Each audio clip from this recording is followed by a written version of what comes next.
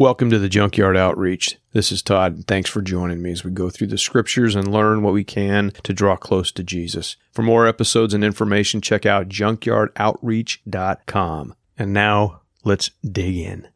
1 John chapter 2, verse 3, "And by this we know that we have come to know him if we keep his commandments. Whoever says, 'I know him,' but does not keep his commandments, is a liar, and the truth is not in him. And whatever we ask, we receive from him, because we keep his commandments and do what pleases him. Whoever keeps his commandments abides in God, and God in him. And by this we know that he abides in us, by the Spirit whom he has given us. By this we know that we love the children of God, when we love God and obey his commandments. For this is the love of God, that we keep his commandments, and his commandments are not burdensome." In my journey with Jesus, I've often wondered in certain circumstances, Lord, what do I do now? What's my next move? I need an answer. I need it now. When we're put in these tough situations, we need the Holy Spirit to tell us what to do. What's my next move? Let's go, go, go. But when things are moving fast and I don't have time to sit down and spend time with the Lord in prayer, what do I do? Well, I've learned a few things about the Lord, and one of them is to always be ready to be a witness. And that's difficult. That's difficult because we have to contend with our own flesh, our own humanity, our own selfishness. Jesus' disciples, they failed to cast out an evil spirit, and Jesus had to do it for them. And later they came to him and asked why they couldn't do it. They were spending time with Jesus. They were trying their best. What happened? And in Mark chapter 9, verse 28, it says, "When he had entered the house, his disciples asked him privately, 'Why could we not cast it out?' And he said to them, 'This kind cannot be driven out by anything but prayer.'" So in this context, I don't believe prayer just means to say a prayer. "Oh Lord, I pray that you cast this evil spirit out." I think that it's much deeper than that. I think the lesson that Jesus was telling his disciples, and he was giving them the example by going out and spending a lot of time in prayer. When we are serious in prayer and we're doing it continually, we're giving glory to God, we're praising him, we're listening to him, then in that process, we begin to become closer to him. And I think that the only way really to overcome the power of evil is to be filled continually with the power of God, because the power of God is stronger than the power of evil, infinitely stronger. But that requires us making prayer a priority in our lives. And when we are prayed up, quote unquote, that's a phrase I heard years ago, and I use it because you need to be prayed up. I need to have my prayer life in check. It needs to be something that's notable and continual, and that sets my mind on things above, as Paul says to those believers in Colossians chapter 3:2, "Set your minds on things that are above, not on the things that are on earth, for you have died, and your life is hidden with Christ in God. When Christ, who is your life, appears, then you also will appear with him in glory. Put to death, therefore, what is earthly in you, sexual immorality." There it is again. It's always at the beginning of the list in Paul's letter to the Ephesians, to the Corinthians, to the Galatians, and here to the Colossians. Don't do it.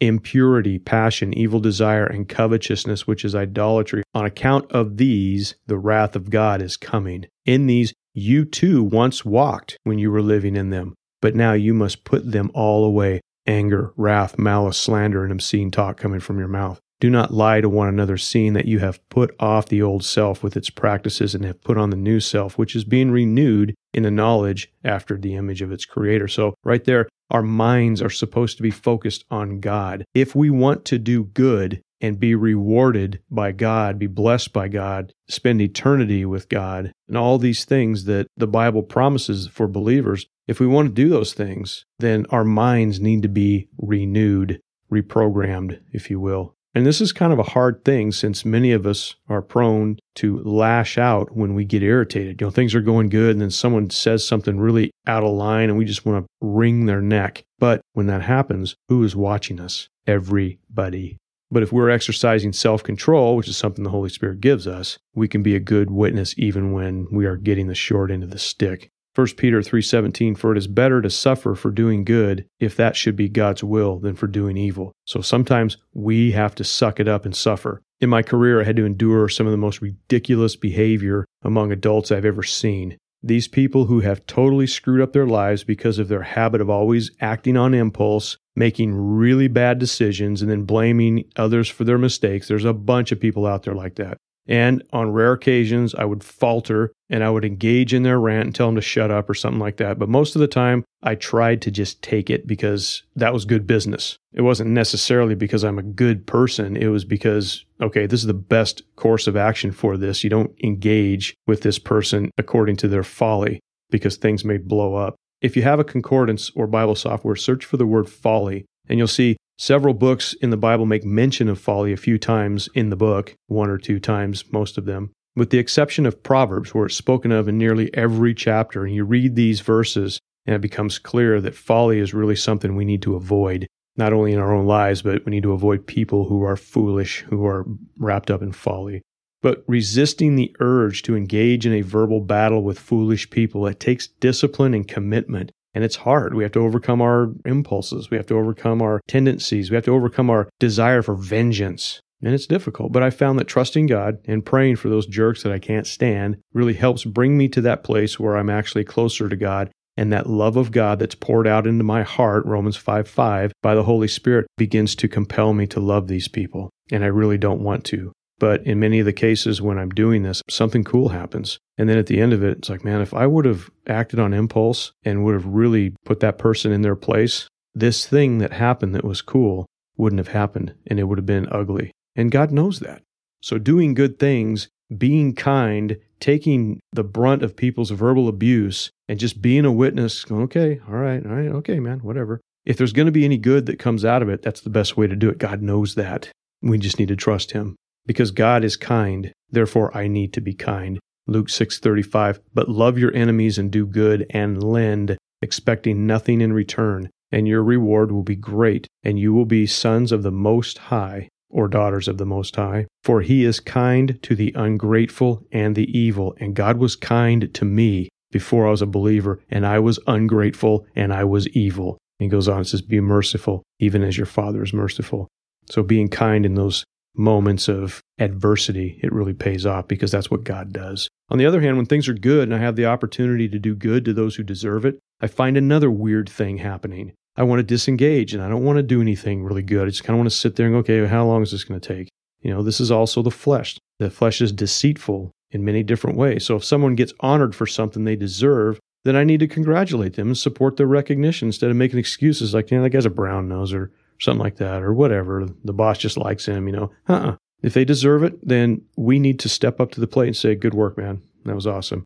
Or you get bumped from the promotion and somebody else gets it, which has happened to me, and I knew the guy that got it was better than me. And I didn't have any problem going, hey, you deserve it. I had no issue with that at all because I knew he deserved it better than I do. But what happens when you believe he didn't?